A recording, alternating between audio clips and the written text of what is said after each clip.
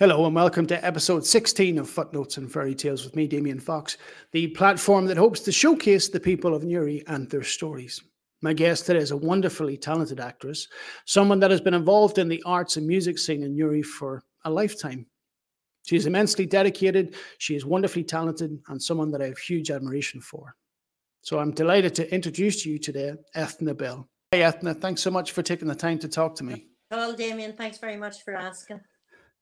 I guess why I wanted to talk to you is because you've been involved in the local sort of drama theatre scene and musical society for many, many years. Yeah. And I suppose Newry has a rich history as it comes to that. Yeah. You know, we've developed a lot of local talent that have gone on to do wonderful things. So I've always had a keen interest in it.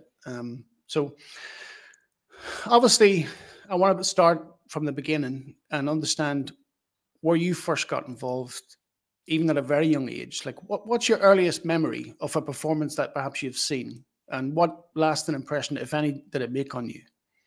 That I've seen or I've been in. Well, maybe that you've seen first and foremost, and then maybe. Well, it would have always been whenever we were younger, and being able to watch the musicals on TV and going to the musical society to see their shows. And it would have always, even in our time, like really, you didn't have a TV in the house. Maybe till you were about, you were possibly 10 or 11. And so every evening, especially in the winter time, the fire would have been carried in from the living room on a shovel into the sitting room, and the fire like literally carried in on the shovel and put into the hearth, and then the radiogram would have gone on, and it was just records, all Gilbert and Sullivan music. And so then initially with the musical society, that would have been their forte. It would have been Gilbert and Sullivan musicals all the time, and was always a highlight of ours every year to get to the musical society to see the shows. Margaret Nolan, Charlie Smith, Billy Cowan, all those names from years ago. Yeah. Yeah. Great. And from a very young age, it was something that you enjoyed. Oh, totally. The whole family were always instilled in music and drama, and it was just what we were brought up. And where does that come from? Does that come from one of your parents, or was it both? Maybe they had that influence. I suppose both of them. Like, Daddy was a great whistler, and he would have been a great entertainer. He would have tied a tie in the dicky bow and done impersonations. And Mummy and Daddy, they were involved in choirs whenever they were younger and that. And so, yeah, it was just instilled in us, yeah. And when did you first become involved or perform as part of the musical society? Whenever I was younger, I had difficulty speaking. And so I was sent to Margaret Rush for speech and drama. And then I just took to it like a duck to water, and getting into the fish and doing different dramas. And I remember doing a character study about bedtime. And I just absolutely loved it. It was about a child, and I was maybe only about 7 or 8 at the time, a child being annoyed because they had to tidy up their toys going to bed. But in my whole head, and that wee bit of the stage, I knew where the toy box was, and it was all imagination and all play. But that's one of my favourite wee memories of being really young and being on the stage, yeah. And were you naturally confident, or given that you had difficulty speaking, was there some insecurity about performing in front of people? No, I think, and even to this day, to see whenever I go on the stage, I'm somebody totally different. I'm not myself. It's just, I can just seem to take on a character, or I block myself out and I pretend to be somebody else. So maybe pretense is what I like it. I just feel as though once you're on the stage, you're not yourself. You're maybe. And was that or what I don't know. Yeah, was that something that in the very beginning you forced yourself to do, or just you were comfortable enough? I think it just came naturally. You know, it just came. Whenever I was younger, I was the second in the house. So maybe what happened was I didn't have to do an awful lot of speaking because my older sister Noelle would have spoken on my behalf. If I went to say something, Noelle automatically knew what I was going to say. And Hmm. maybe that made me lazy in speaking, Okay. or else my mind was going overtime, and I was too keen to get the words out that they were getting all jumbled up. I'm not Hmm. sure which description it would be, but And what's your earliest memory of the first time that you were involved in a show? in a show, Yeah. it would have been the first show I would have been involved in would have been in the Sacred Heart, Maid of the Mountains. Kathleen Hmm. Bell, my unbeknown at the time future mother-in-law, was the producer, and Mr. Terrywans was the MD. And it Hmm. was Maid of the Mountains. And oh no, sorry, it wasn't Maid of the Mountains. That was the second one. The first one was Her Ladyship, Okay. and it was just Ballet and Bobby, no, myself and Mary McKeown, God rest her. And Mary would have been a seventh year, and I was only first or second year. And Mary was a big tall girl, and sure, I was only knee high to a grasshopper. So comically, like looking at us, people would laugh just at they were just the partnership in the show was Her Hmm. Ladyship. Loved it. And then 2 years later, we did Maid of the Mountains. But I always remember Charlie Smith on a Sunday, and we would have performed in the parochial hall. And the Sunday was always the invited audience. Remember, Okay. Charlie Smith was invited, and he came to me in the minor hall afterward and said, "What age are you?" And I said, "Whatever it was, 11 or 12. He said, "Whenever you're 16, you join the musical society." And then I was absolutely thrilled to think I was going to have the opportunity. So maybe whenever I was about 14, would have gone down to the musical society and sold programs. And at that stage, you had to put on an evening dress and Yeah. just sell programs at the door, lilac time and whatever. And at that stage, you felt as though you were a little bit involved. Programs. And was it about that age that you were, I've heard people talk about being bit by the bug, and it was something that Oh, they love to be involved in, that yeah. they look forward to. And for you, it was clear at that point that this is something that you thoroughly enjoyed and you would want to do it Oh, going forward. loved it. It was just at that time the focus was to get into the musical society whenever you were 16. And the first show I was involved in on the stage was Oklahoma. And Grandma Bell, Kathleen Bell produced that too. And it was just magical. And the likes of June Gray and sort of Margaret Nolan and Sheila Nolan and all those older ones. What you call your woman Erskine, lovely woman. But they all looked after us, Hmm. the younger ones, and they made sure that we knew sort of how to behave ourselves on the stage in something like that. And it was great fun. Great fun. Loved it. It was obviously a big part of your life growing up, and, Mhm. and your development. I'm sure it helped shape, in many respects, the person that you are. How important is it, do you think, and should it be, to introduce your children in some capacity to that world? I think it's marvellous because all our children were involved. And Hmm. what the thing is, once you go into something like the Musical Society or New Point or pantomime and that, you meet people from different walks of life. You meet people from all generations. Everybody has different talents and different things to give to a society like that. Um, you widen your whole friend circle.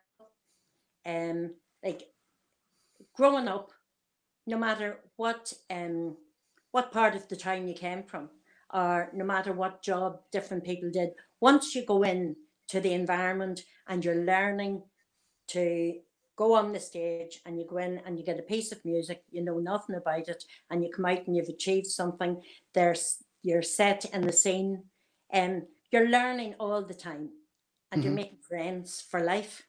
Oh, it's a Yeah. fabulous, fabulous pastime. Yeah. I remember when I started high school, it was in St. Joseph's on the Armagh Road, and we were first year, and me and a friend, they were doing a production of Little Shop of Horrors. Oh yeah. Me and a friend, very very new to school and secondary school, and we thought let's be a part of this. We were obviously just extras and didn't feature, other than perhaps as part of the choir or chorus or whatever it might have been. But we thoroughly enjoyed it. I mean, we only spent maybe 5 minutes on stage over the course of the entire show. The rest of the time we were back in a classroom somewhere. But just the friendship and laugh that we had always stuck with me. Yeah, that would have been Mary McManus and Donal O'Hanlon. Absolutely, yeah. But the thing is, people say that, and you're saying only on stage for 5 minutes and stuck in the chorus. The chorus are the backbone of any production, because no one person on the stage can put on a show. No one person. You can be out front there and you can help relay the story as having a principal part, but you wouldn't be there if you didn't have the chorus behind you, if you didn't have the set, if you didn't have the musicians, the makeup, the props, the lighting. Like, it's a team effort. And there's never a small part on the stage or a small part involved in any production of anything. It's all hands on deck, and everybody should have the experience of working through all these areas in a show. It just widens your whole perspective, and it makes you appreciate the work that goes into somebody. Like, people just don't get onto the stage and do the things. There's so much work goes on in front of house, behind stage, on stage, and the preparation to get this thing to the pinnacle and get to the height that you want it to. I guess, I don't know if it was that experience, but going forward, I had aspirations over the course of a few years that I wanted to be an actor. I remember my form teacher in St. Joseph's, Fergal Rogers, he would have joked, as he saw me coming down the corridor, "Oh, here comes Liam Neeson." And but as it transpired, I'm frightfully shy. Less so now that I'm much older, but so it never really worked that I was comfortable to go on stage. I did join the Musical Society for one show. It was Scrooge. My uncle Dennis Walsh took me along. I remember being asked to sing by Charlie Smith to see if I would fit a certain role, and it was very difficult for me. I did it, and I was so glad the experience was over because I didn't want to do that again. So I ended up getting one line that opened the show, and I think I featured again at one point. But the most enriching part of it was just being involved in it, watching rehearsals, sitting, having or developing friendships. And whilst I again was only on the stage for maybe a matter of minutes over the course of the entire show, I thoroughly enjoyed everything about it, and I would certainly recommend it. I can see why people do it. And there's such a buzz, isn't there? A buzz behind the stage, and everybody's supporting everybody else. Everybody's got everybody's back. Like, really, you're just there and you're hoping everybody gets from the start to the finish and gets as much enjoyment out of it as you do. Yeah, I genuinely loved it. I'm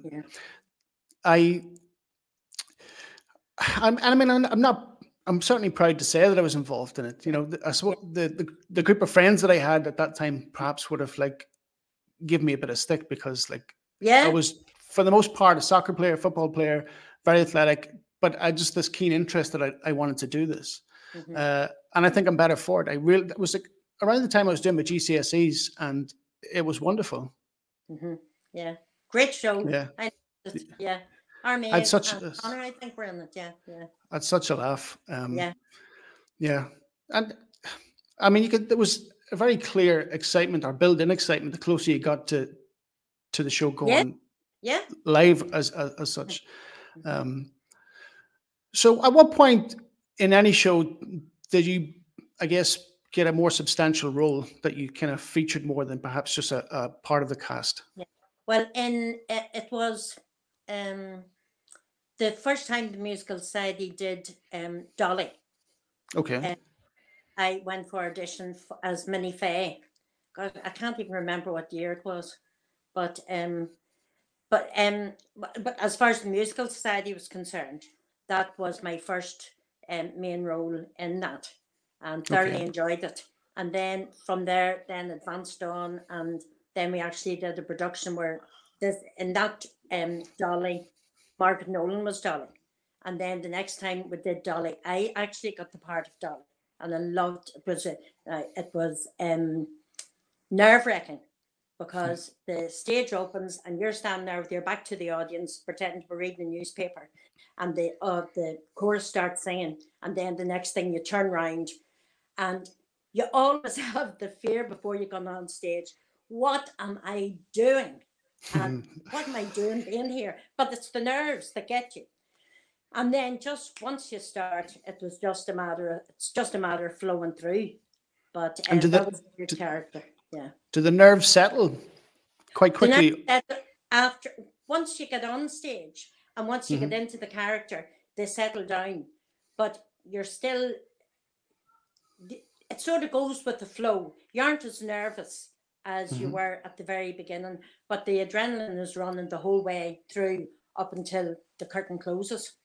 And I'm telling you that if I was ever to go on stage and I didn't have nerves, I would think that's me finished. You have to have nerves going on stage, definitely. Yeah, I think people, and we've heard that of a lot of people in many walks of life. It's healthy to have those nerves. Oh yeah, you need them. One thing that struck me when I was in that production is I was the first person on stage, and I walked across and I was looking for, Scrooge's office or whatever. But I had a quick glance to the left to where the audience would be, and I guess the lights were so bright that in fact I couldn't really see that many people, which kind of calmed me a little bit.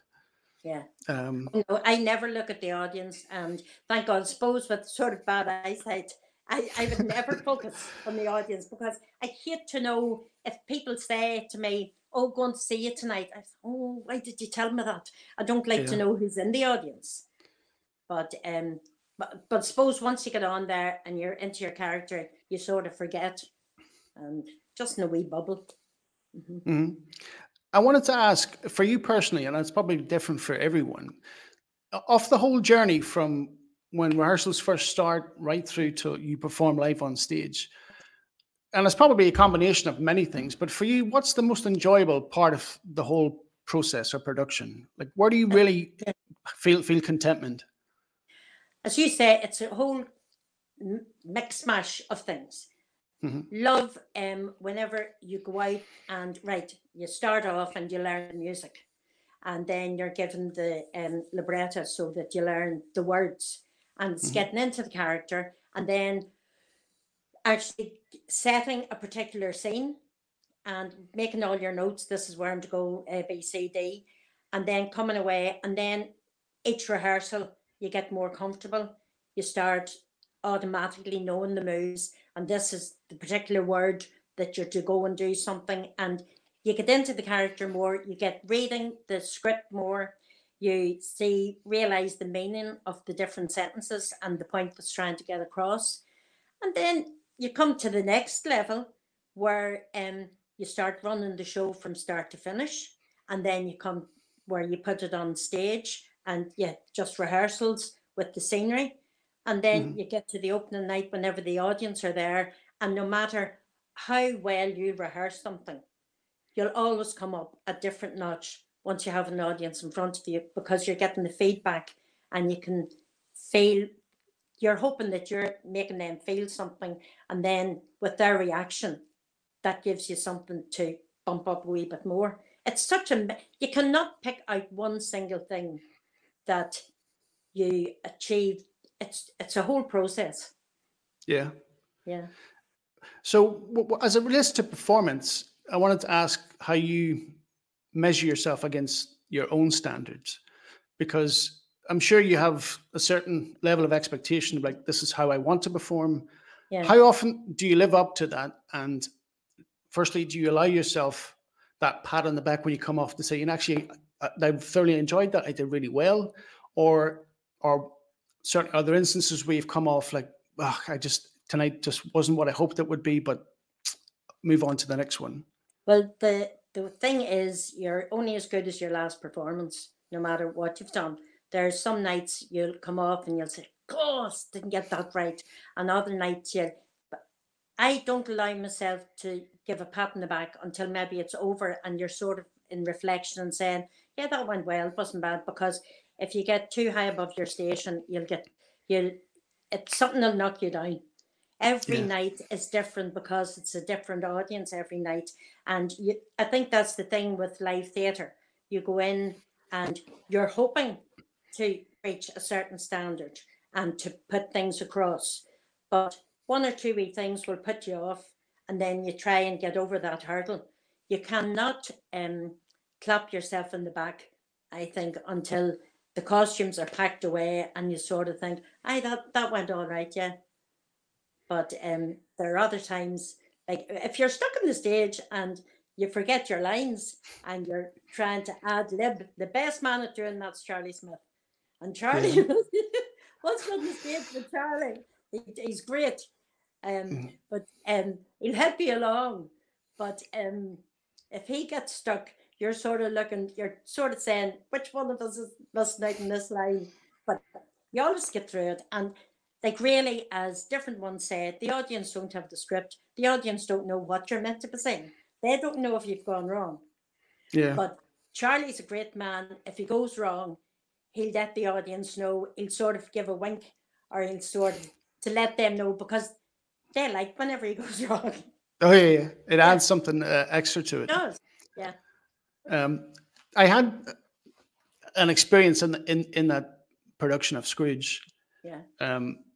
Obviously, I featured with the opening line, but then later there was a scene where each of us was partnered up with a girl, and this scene, I don't know if it was a dinner dance scene or like a formal setting where we would lead into dance, where you and the partner, you would lift her and twirl around and something. But prior to that scene, I was holding a glass of wine, or what was to be a glass of wine, and then quite quickly the glasses had to be put to the side of the stage, then back in position, and then you had to lift your girl and twirl around.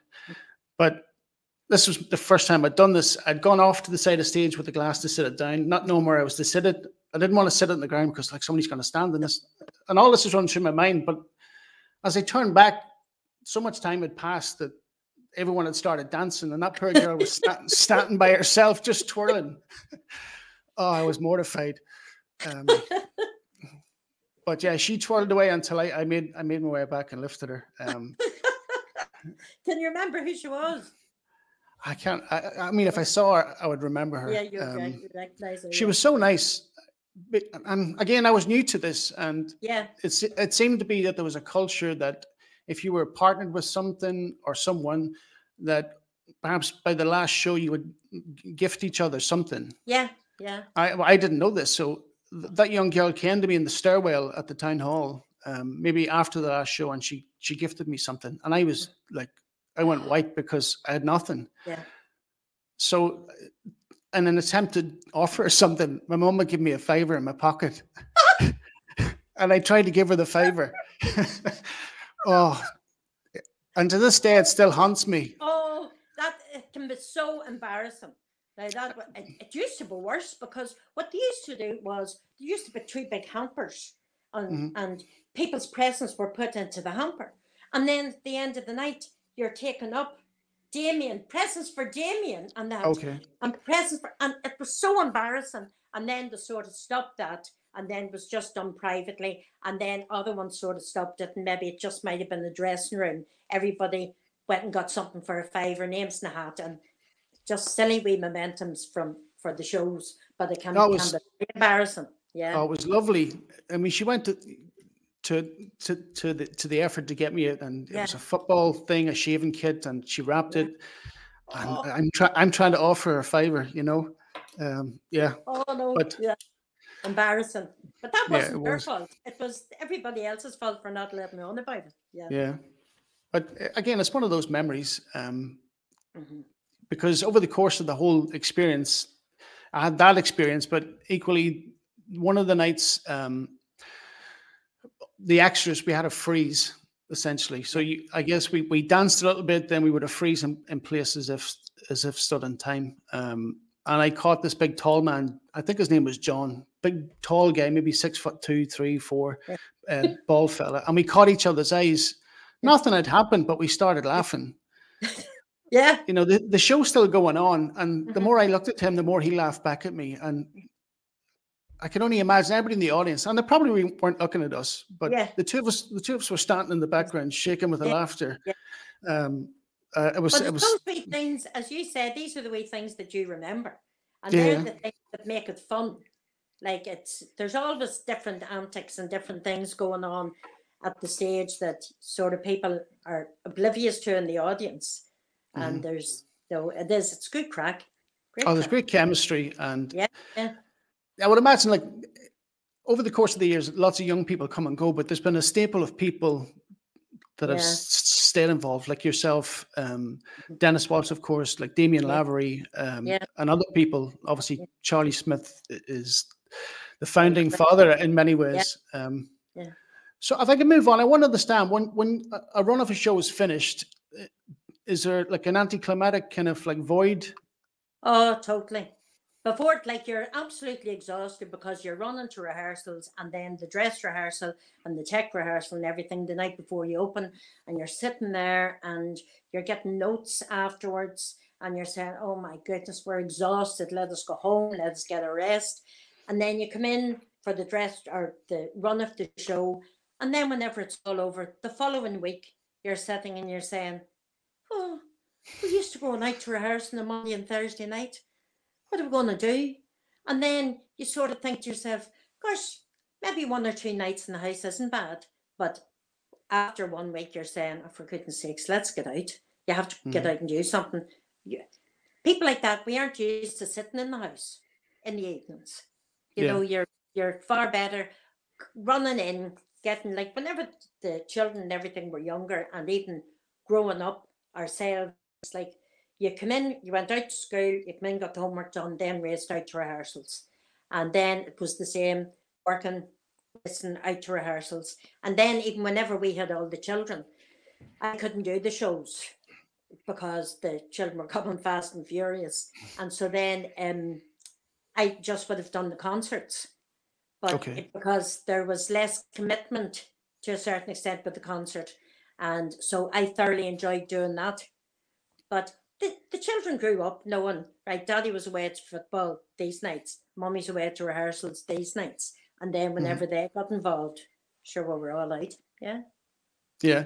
Obviously, I was going to ask then about perhaps having moved away from the musical society and taking on something not more substantial, but certainly different in a play. You know, not musically based, but a play. What was your first experience in a play? And the first play I got involved with in New Point was Lame Liar, and my brother Justin was in it, and John Lynch was the character Lame Liar, and Anne Kinney was in it, and Katrina, can't think of her, Murphy, I think she was, and Derry Murphy, and Big Heaney, and Daddy Heaney. Undertaker Heaney, Daddy. Oh, I know, yeah. Patsy Heaney. But that was great. Oh my God. We used to rehearse. It was where the library was, the old library. We rehearsed up the stairs there.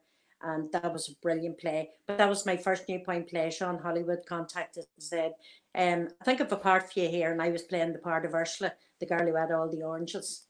And so that was my first New Point play. But since then, oh my goodness, I love a play. Like we've done Sean Trainer, we did Metamorphosis, and Donal O'Hanlon, we did Juno and the Paycock, and loved that. That was a great play. And at the moment we're doing The Cripple of Inishmaan, and we're on the Town Hall this Thursday, the 12th, with that. We're in Armagh last week, got great audience. But it's the variety in a play. You don't have the distraction of the music. The storytelling's more serious, like sort of, I suppose, in the musicals, it's sort of I've been more inclined to do the comedy roles, and even in pantomime, it was in say something and then there's a song. Whereas in the plays, there's more depth and everything with it. No, I love a play. Yeah. So, I mean, if you were to choose between, musical, I mean, they're very different, of course, and they offer different things to you and the audience. But where's your real love? Is it in plays? Well, I think maybe the older I've become, Mhm. it's getting more into plays, because I wouldn't be I wouldn't really be a singer. Like, and I've been involved in choirs, and Mary McManus vocal score. That was a wee chamber choir that we had, and I love singing, but uh, the singing wouldn't be my strong part. It would be I love a play. Yeah, enjoy the play. Hmm. Where whenever the musical society and stuff like that, you combine the two. Yeah. Yeah. And do you find, and I would imagine you would, play as more challenging? As well, you see, in the musicals, you're challenged with the dancing and the singing Yes. and the acting, and Yeah. it's a different sort of. A play is totally different. I know some people say musicals are musical plays, but they are. But to be in a play like Beauty Queen of Renan, like the McDonagh plays, it's you have the comedy, but the dark side of it. Mhm. The I think the two of them are different. Yeah. Yeah, they're very different. Yeah. When you talk about the musicals, just one last memory from my experience. I think we've been in the art center or the town hall rehearsing, and there was a choreographer brought in, and there's a group maybe of 7, 8 men, and myself, one of them, and she was the choreograph a dance for us. Yeah. But at one point, or I got to a point where she just had to give up, and each of us, no coordination, 2 left feet. So it was decided that they were just going to remove the dance from the show, and we would just stand still effectively. You would So dress the stage. You would dress the stage rather than moving on the yeah, stage. yeah, we were decoration more than anything. Yeah. If I could talk about a play that you've seen that had a lasting impact or moved you in some way, not that you've been involved in, but one that you've gone to see that oh my God, that's incredible. It's actually a play we went to see in Armagh Theatre, and as soon as you say a play that moved us, Mara's Story, fantastic one-woman play about this woman's struggles with homelessness and alcohol and abuse, and oh my goodness, if you have the opportunity of seeing that play, go see it. Fantastic. Now, it's a couple of years ago I went to see it. And but oh, such a piece of theatre. Fantastic. Mara's Story. Yeah. I've always had an interest. It was actually Mel McMahon, the English teacher and poet. Yeah. He took us as part of a class trip to the Abbey Theatre in Dublin. I think we were doing A level, and we went to see Brian Friel's Not Lost in Translation, that's the movie, but Translations by Brian Friel. And I was just blown away. I mean, part of the story is that these people are speaking Irish, and that the English that have come to survey the townlands are speaking English. I mean, they're all speaking English on stage, but I guess the trick is that you have to believe. And I just thought that in the writing in itself was remarkable, and I loved it. Quite quickly after that, he took us to the Lyric Theatre to see Samuel Beckett's Waiting for Godot.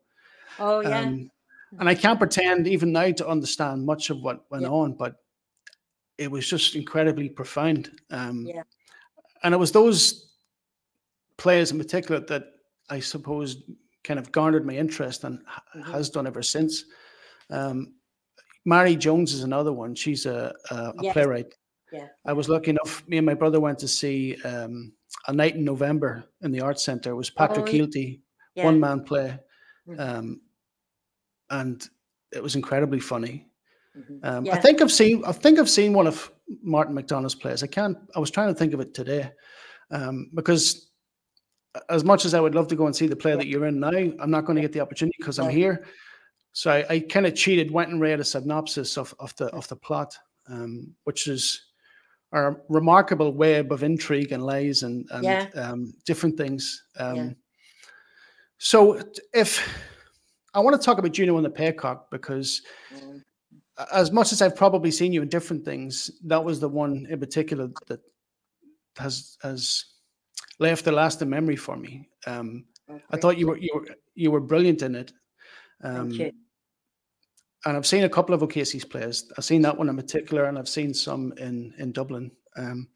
Talk to me about that play in particular, because I don't know. I think it showed you wonderfully, and the breadth and diversity and your ability to do many things. Thank you. But it was like Donal O'Hanlon produced that, and Donal was marvelous. Like really, what you get with Donal, and I think maybe it comes from the Sean Hollywood sort of thing. Like Sean, and they sort of pick you for a part, and they'll give you a direction to go. They let you give so much of yourself, but their input, they will get you down into the character even more. You know, they'll get as much out of you as possible. And it was such an emotional play at the particular time. It's a fantastic piece of writing. And like the characters, and like Mark Hughes was in, the Mark's producing actually the Cripple of Inishmaan.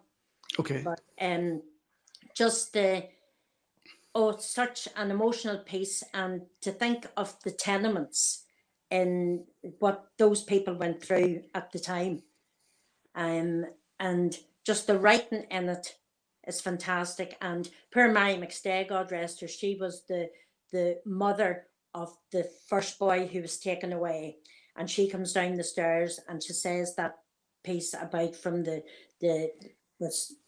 cradle to the grave. You aren't meant to put them into the grave. You take them from the cradle, and she says that piece, and then Juno repeats that later on whenever her son's taken away. It's such a fantastic piece of theatre. I remember in particular, because I know your story. Yeah. You know, and there was a scene, I presume it's towards the end, when Juno's son is taken away and killed. I think he had lost an arm during the 1916 Rising, but then later is taken away and killed. And my memory might serve me well here, or perhaps it won't, but I remember what you delivered when you found out that your Juno's son had been killed. You delivered a very profoundly moving, emotive reaction. I don't know how to describe it, but knowing your story, I wanted to understand, for you, what was that experience like on stage? Took loads out of me. Yeah. Even now thinking about it, yeah.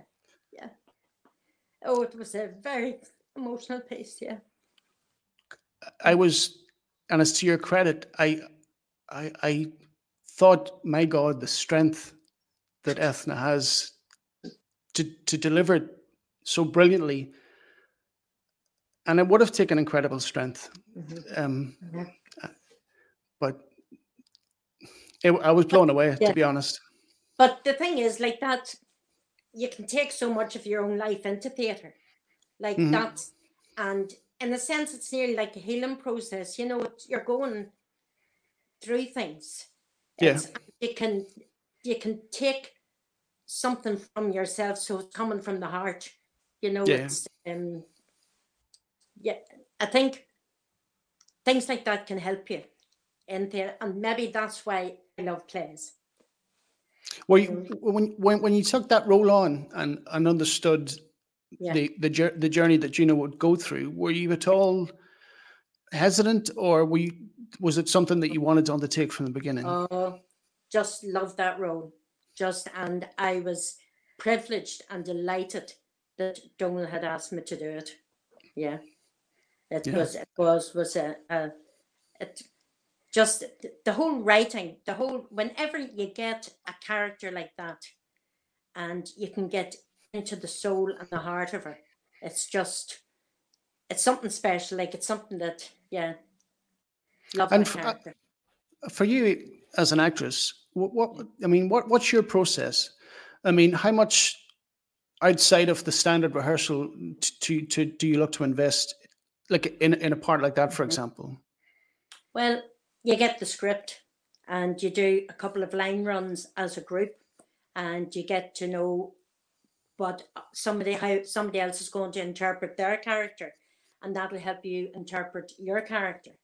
And Mhm. the more you read it, and then I just keep on reading over it and trying to see in underneath the lines that the writer has given you, and Mhm. to see what they meant by it. There's so much, like, it's not just reading lines, and it's not, you have to try and get into the mind, what did the writer try and portray there, whether it's Martin McDonagh or Brian Friel or whoever it is. What are they trying to get across? And it's all to do with your intonations and your phrasing and your pausing. But to do that, you have to really look into the lines and get to know the character and how they react to the other characters in the scene that you're in. Yeah, it's all a learning process. Every play is Yeah. different. Yeah.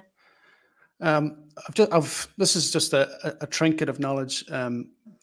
Donal O'Hanlon, he was, I think, I don't know how long for, but when I was at St. Joseph's, he was a teacher there.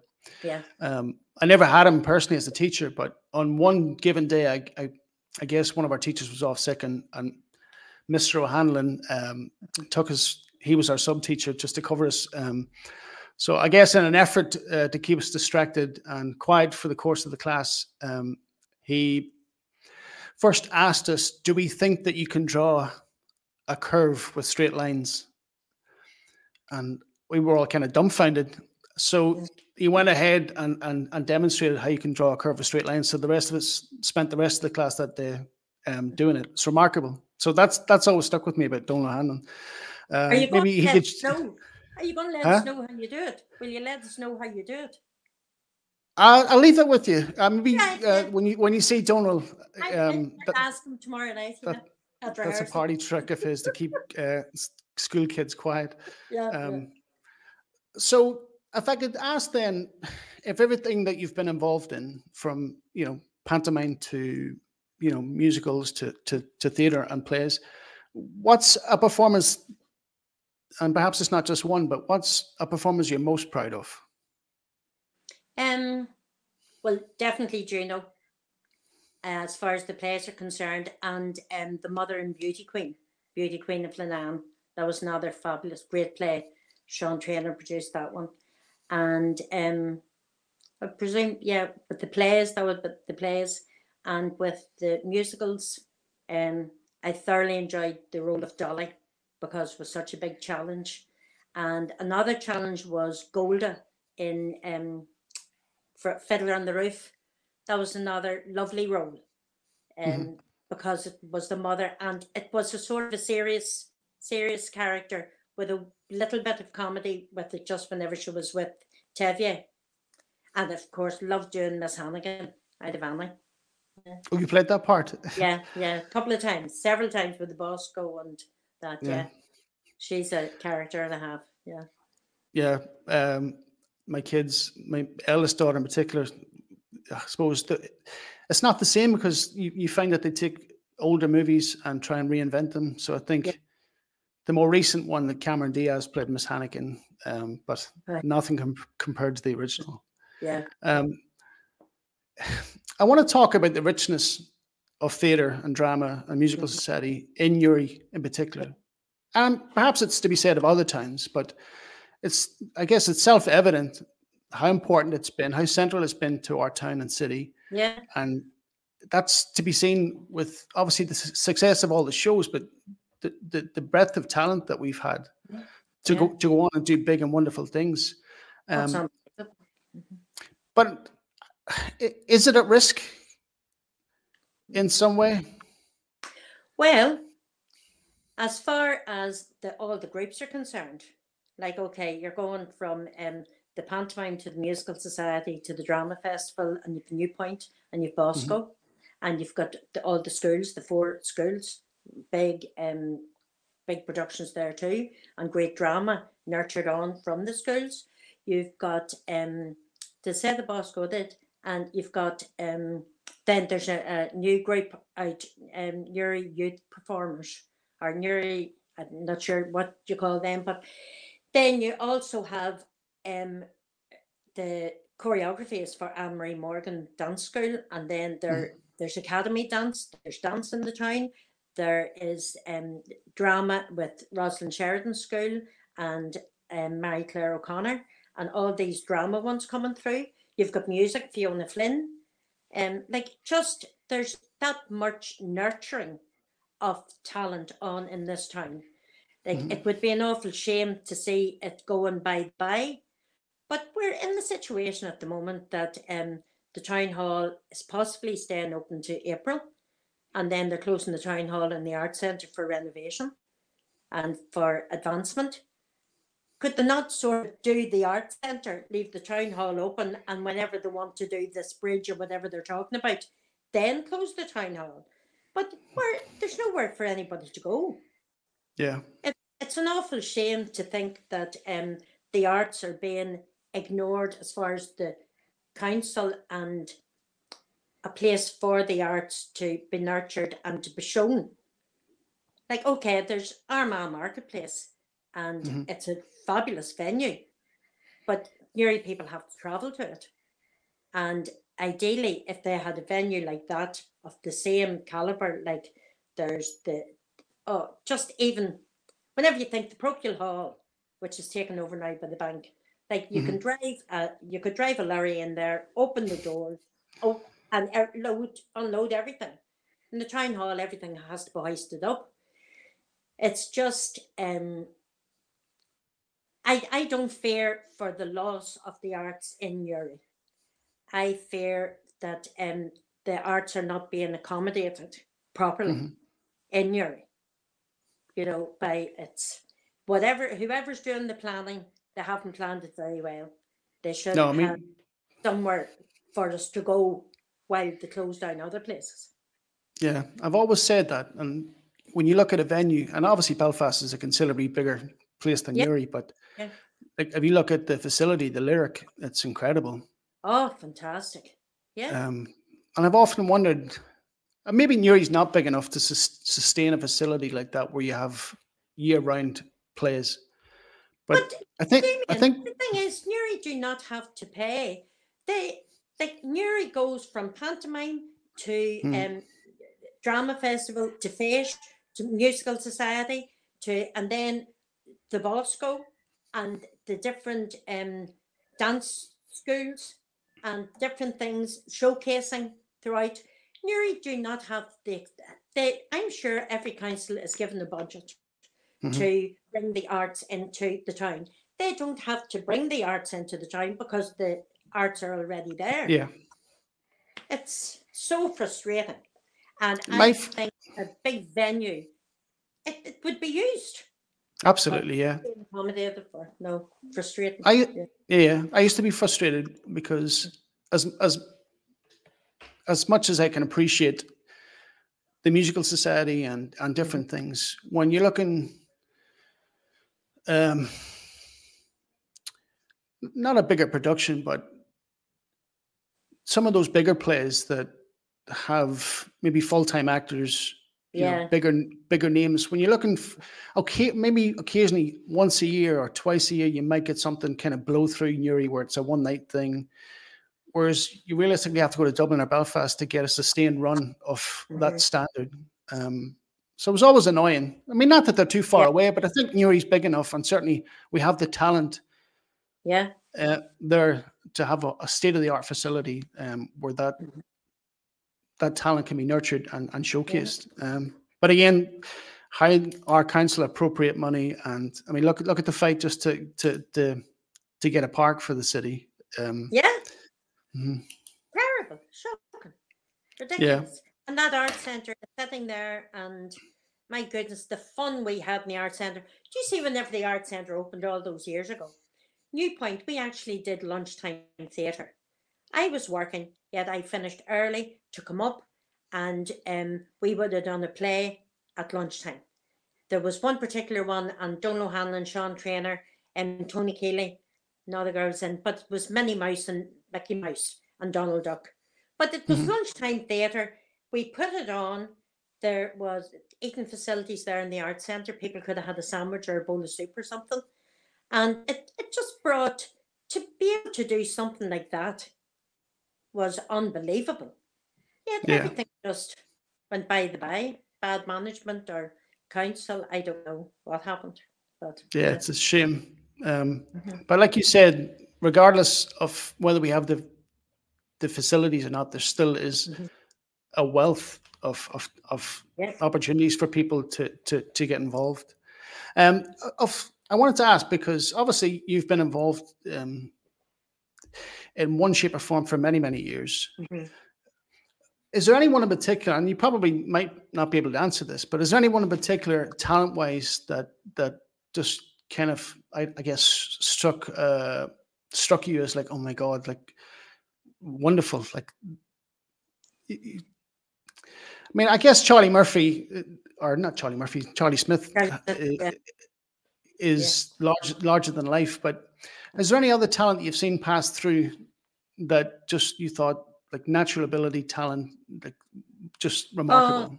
there's absolutely so many. Like really unbelievable. Like from no age. Like Margaret Nolan was such a natural on the stage. Fantastic. Hmm.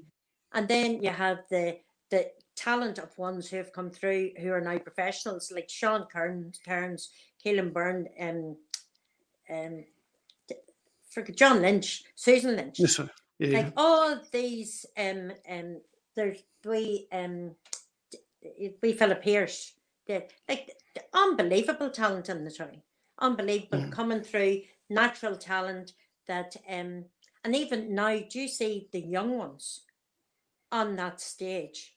To see any Bosco or youth productions, musical society youth productions, you think whenever we were going through at that age, 16, 17 years of age, you just went on the stage. You didn't have any background of dance and Yeah. that. Mike, you wouldn't see the likes of it in the West End. Yeah. Unbelievable. I remember seeing a New Point Players production. It was To Kill a Mockingbird, I think. Brilliant show, yeah. Yeah, I And that think. would have been a youth, that would have been Yeah, a summer youth show, yeah? yeah. And I was just absolutely blown away by the two. Yeah. I guess I don't know if it was two leads, but there was a young fella. I don't know his first name, but I think my brother told me his surname was Elmore. Oh, Um, yes, yeah. he They were, played yeah, he played Atticus Finch, or whatever the lead character is. And then there was a young girl that played one of the children. But yeah. I was just blown away for people at such a relatively young age to be Hmm. able to carry that and do it in such a wonderful way. I was just in amazement. But that's another thing with New Point youth. Like those kids and the likes of Donal and Mark and different ones, they give up their summer. And those young ones are occupied Hmm. Monday to Friday for 4 or 5 hours every day. They do not have to pay a penny for it. That is drama. And then a show was put on. This year they did, it was Anthony Fitzpatrick produced it for them, and it was the Orphans, it was called. But Okay. it was taken sort of from, Hugh McShane. Hugh McShane, Oh, he the read historian. the Yeah. historian. And this was snippets taken from his book. And Sean Trainer did the dialogue for a play for it. Absolutely marvellous, the talent. It's fantastic. And that's Yeah. every single summer with New Point. Yeah. Let's hope that continues. That's Oh, that. God, I, well, I yeah. think I think I think young people in particular need that outlet. Yeah. Whether it be the arts or sport, I think it's important that we provide those opportunities for them. Yeah. Particularly at a time when mental health in young people is Hmm. a problem. You want to give them opportunities, and particularly with the arts, it allows them to be creative, Yeah. and I guess it builds confidence in them. And it forges great friendships. And the Yeah. thing is, they all look out for each other. Hmm. And as far as their studies and everything are concerned, like nothing is forfeited because of it. Because they Hmm. do well, because there's such support for each other. It's Hmm. marvelous. It's great. Yeah. Yeah.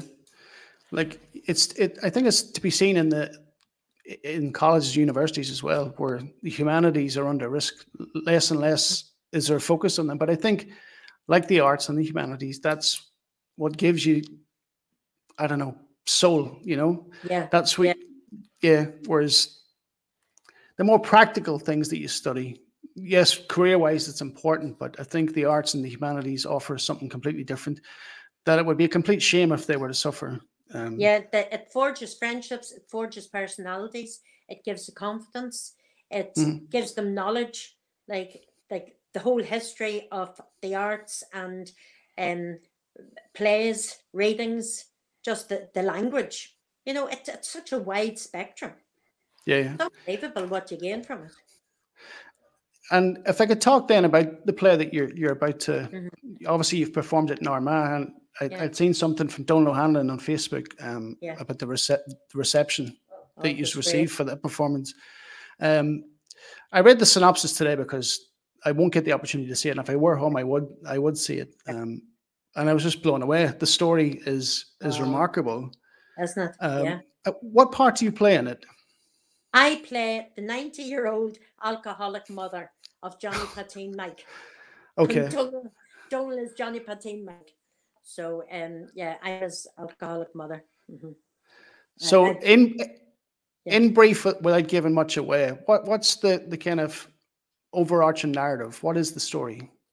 There's Cripple Billy is being reared by his two aunties who own a Hmm. sweet shop. Johnny Patine Mike is the newsman. He's the one that hears all the gossip, loves to spread gossip. Hmm. Um, then there a film crew are coming to Inishmore to make a film, and there are the two McCormicks who are two young ones. Helen, she pegs eggs at everybody, and her younger brother Bartley's only looking for sweets, but they want to get to Inishmore, so they ask Bobby to go and her. And Billy, Cripple Billy, gets wind of this, and he asked him, he go in the car to go in the filming too, and he's been declined that offer. But the next thing he produces a letter from the Dr. McSherry, um, that says that he only has a few months to live because he's suffering from TB. So Hmm. Bobby feels sorry for him because his wife died of the same thing, and he takes him on the boat, and then comes back to say Billy isn't back. He's gone to Hollywood to work in the film. Um, the the alcoholic mother. I'm only looking for drink. So like my wee parts are, I'm in two small scenes of it, but the film comes out, and the two aunties are demented that Billy has gone off to America. The film comes out. Billy isn't in it. The Billy comes back, and it transpires that he didn't have TB at all. It was only applied to get on it. So then Bobby beats Billy up, and then Helen, she falls in love with Billy, or agrees to go out with Billy. And Billy, oh, there's a whole backstory about Johnny Yeah, yeah, Patton, Billy, and that, but it ends up poor Billy dies of TB at the end. So yeah. that's very muddled up, and a big chunk of Mhm. it left out. Yeah. You've played many different things and many different roles. Is there a character type that you would be instinctively drawn toward, like that you enjoy playing more than other, or or that displays certain character traits? Well, I remember in Honk with the Bosco, that is the musical version of the Ugly Duckling, Hmm. and I was the mother duck, and she was a lovely, caring character. I enjoyed playing her, but enjoy the comedy roles and enjoy the serious roles as well. It's just whatever character I'm given, I love the challenge of what they're going to give me. Yeah, I enjoy the comedy roles, but at the same time enjoy the serious ones. I Yeah, suppose that yeah, it's quite naturally there's a balance there. You want to yeah, continue to keep yourself interested, and yeah. if you were to, I guess, typecast yourself, Mhm. it might go stale. Yeah. And this is just a curiosity, but if there were a role out there that you haven't played yet, or a play that or a story, or whatever it Mhm. may be, is there something that if you could play, you would love the opportunity to do? Oh, I would love to play the mother in Gypsy. Okay. You know, Bette Midler's or Imelda Staunton's role, the mother in Okay. Gypsy. Oh, I think she's plenty of ins and outs of her. Yeah. But Yeah. that would be a show that I don't foresee us ever doing. But that would be a good challenging role. Hmm. Yeah, I respect you because you're not one to shy away from a challenge. No, Uh, no, yeah, but again, it's only when you pursue those that you see what you're actually capable of. yeah, yeah, that's true. Yeah. The So, certain ones might frighten you and think, "Oh Lord bless us," but once you get into it, as you say, it's a challenge. You need to be mhm. challenged. Yeah. So with respect to the Cripple of Finish Man, when does it run in Newry? This Thursday, the 12th of October, 7:30, Newry Town Hall. And how long does it run for? Is it just one night or? One night, yeah. Unfortunately, yeah. All this And work for 2 performances, but that was it.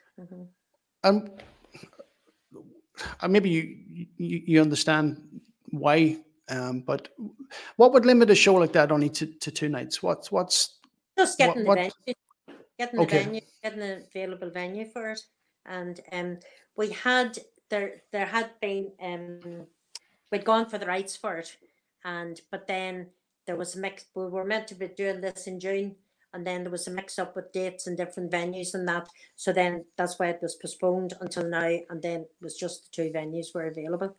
So if there's the yeah, possibility of, and then you get into the situation of the availability of the cast, because I know yeah, that's Larry's true. involved in something else in Newcastle, and different ones are involved in different things. The availability might not be there as far as the cast is concerned if we get another venue, because there are no dates pending at the moment. Yeah. Um, yeah, it's such a shame because Yeah. given what I've read online and the reception you received in Armagh, and obviously it will be much the same in Newry, you would no doubt get easily, a run of it in Newry and sell out. Oh, good. Yeah, but I guess you have to be thankful Oh, that it yeah. is Be able to coming to get another Newry. this summer. Yeah. Yeah. Yeah, yeah. So going forward, how far into the future, have you got stuff planned, or Well, what's next for you? Musical Society are doing Sister Act in March. Okay, And so the registration for that opens on, is it Monday the 20, if it's Monday the 25th, no, that's the Wednesday. Monday the 23rd, registration opens for that, would be on Facebook. And then the auditions will be on the Wednesday night. It's great fun, something maybe for the older members of the company, because it's the nuns, more mature, but yeah, that should be a good show. There's good interest in that at the moment. So we should be opening on the 5th of March with that. So okay. rehearsal starting soon enough. That's the only thing on the horizon at the moment.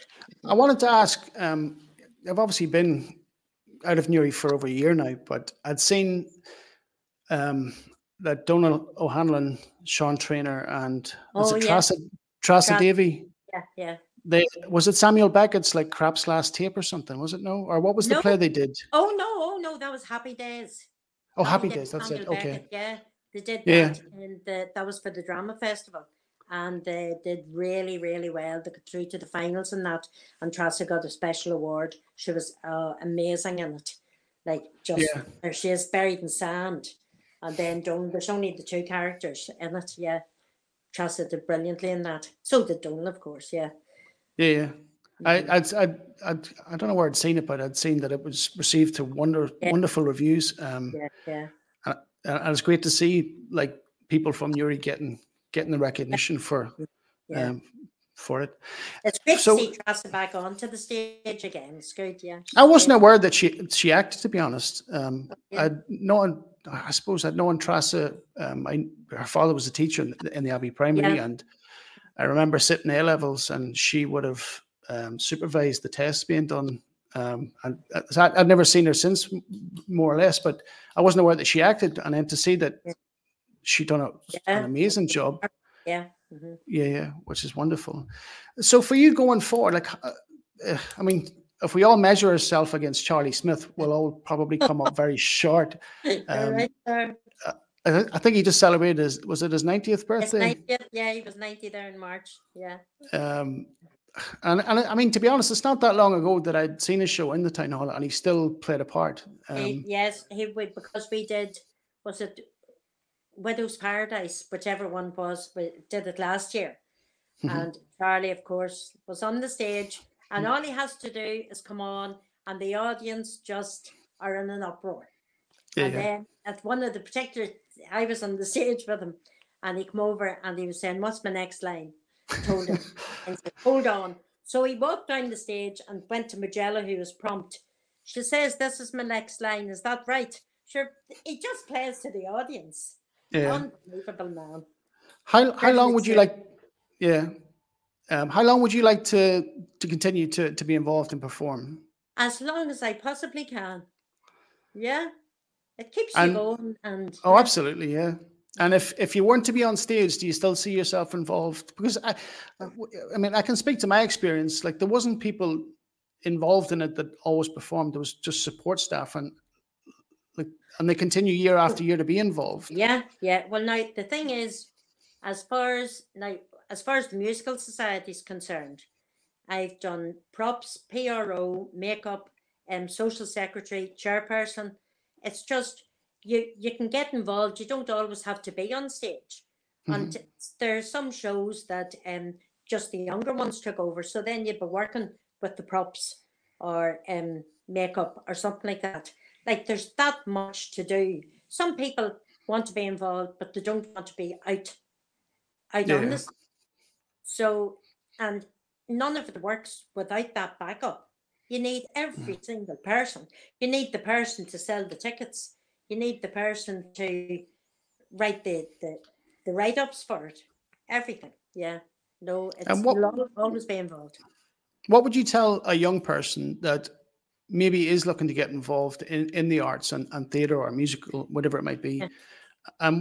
What ultimately, what's the value to be gained? If what would it do for them to get involved? Like, It, as I said earlier, it widens your whole friendship circle. You make friends for life. mhm, It's just it opens up so many doors for you. It gives you confidence that you can talk to other people.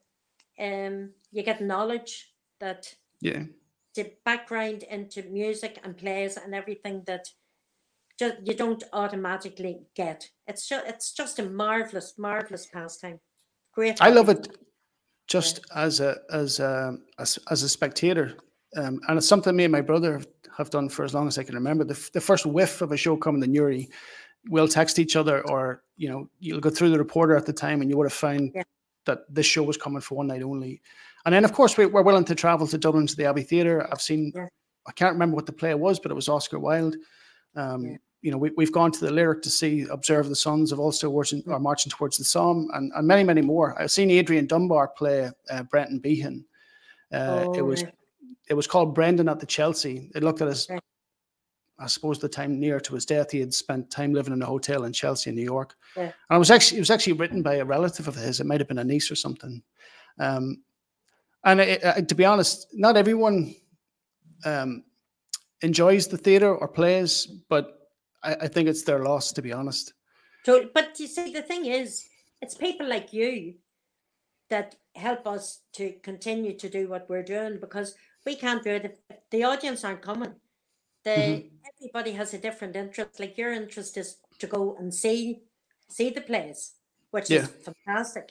And we wouldn't be able to do it if we didn't have the likes of you and the likes of our patrons and sponsors who support us and do. Hmm. Yeah, that just Yeah. keeps us going too. Yeah, I think we're very lucky in that we come from Newry, because yeah, we've a rich history in theatre, drama, music, yeah. and it's wonderful to see. And I think long may it continue. I hope we do at some point get a state of the art facility that we can showcase our Yeah, talent. yeah. That would be well deserved, I think. Oh, it definitely would. It's much needed, very much needed. Yeah. Yeah, it finally came to me why I wanted to be an actor. My mother's first cousin was Jared Rooney, Oh, And I think he might have been involved locally at an early age. But he went on yeah, and I think had parts in Casualty and stuff just as an yeah, extra. And I remember being in school in St. Joseph's and telling the teacher, because Jared Rennie had been to St. Joseph's himself, yeah. and my English teacher at the time was Jerry McLaughlin. I remember telling him, I'm going to be an actor like my cousin Jared. Yeah, And yeah, at that point, I don't think I'd even met Jared Rennie before, but yeah, I wanted to be an actor yeah, like him. So yeah. yeah. Well, there's young Karina Cunningham. Well, can't think what her name is. Karina McCahey. She teaches up in St Mary's. Like Karina, she was in Casualty and everything. She's fabulous, and she helps Jim McGuigan produce the Bosco shows. Mhm. She's marvelous. She went professional for a while, but now she's married here with children. And Yeah. but like whenever you know of all the ones that have gone on to act from Newry, unbelievable. And not only act, but like there's the lighting down in RTE, John. Oh God, my head's gone. And it's Gallagher, John Gallagher, and Okay. that lighting it just unbelievable. That how the talents are nurtured in Newry. Yeah. Mm. Yeah, absolutely. And it's something that we should be very proud of. Yeah, totally, totally. I won't get to see you perform Yeah. in what is the Cripple of Inish Man, but I will be on Facebook to see how it was received. You're brilliant, Damien. Thanks so much. Thank you. Ethna, I really appreciate you taking the time. I've thoroughly enjoyed talking to you. Thanks a million. You made it very easy. Thanks, Damien. You're welcome. Thanks, Ethna. Okay, thank you.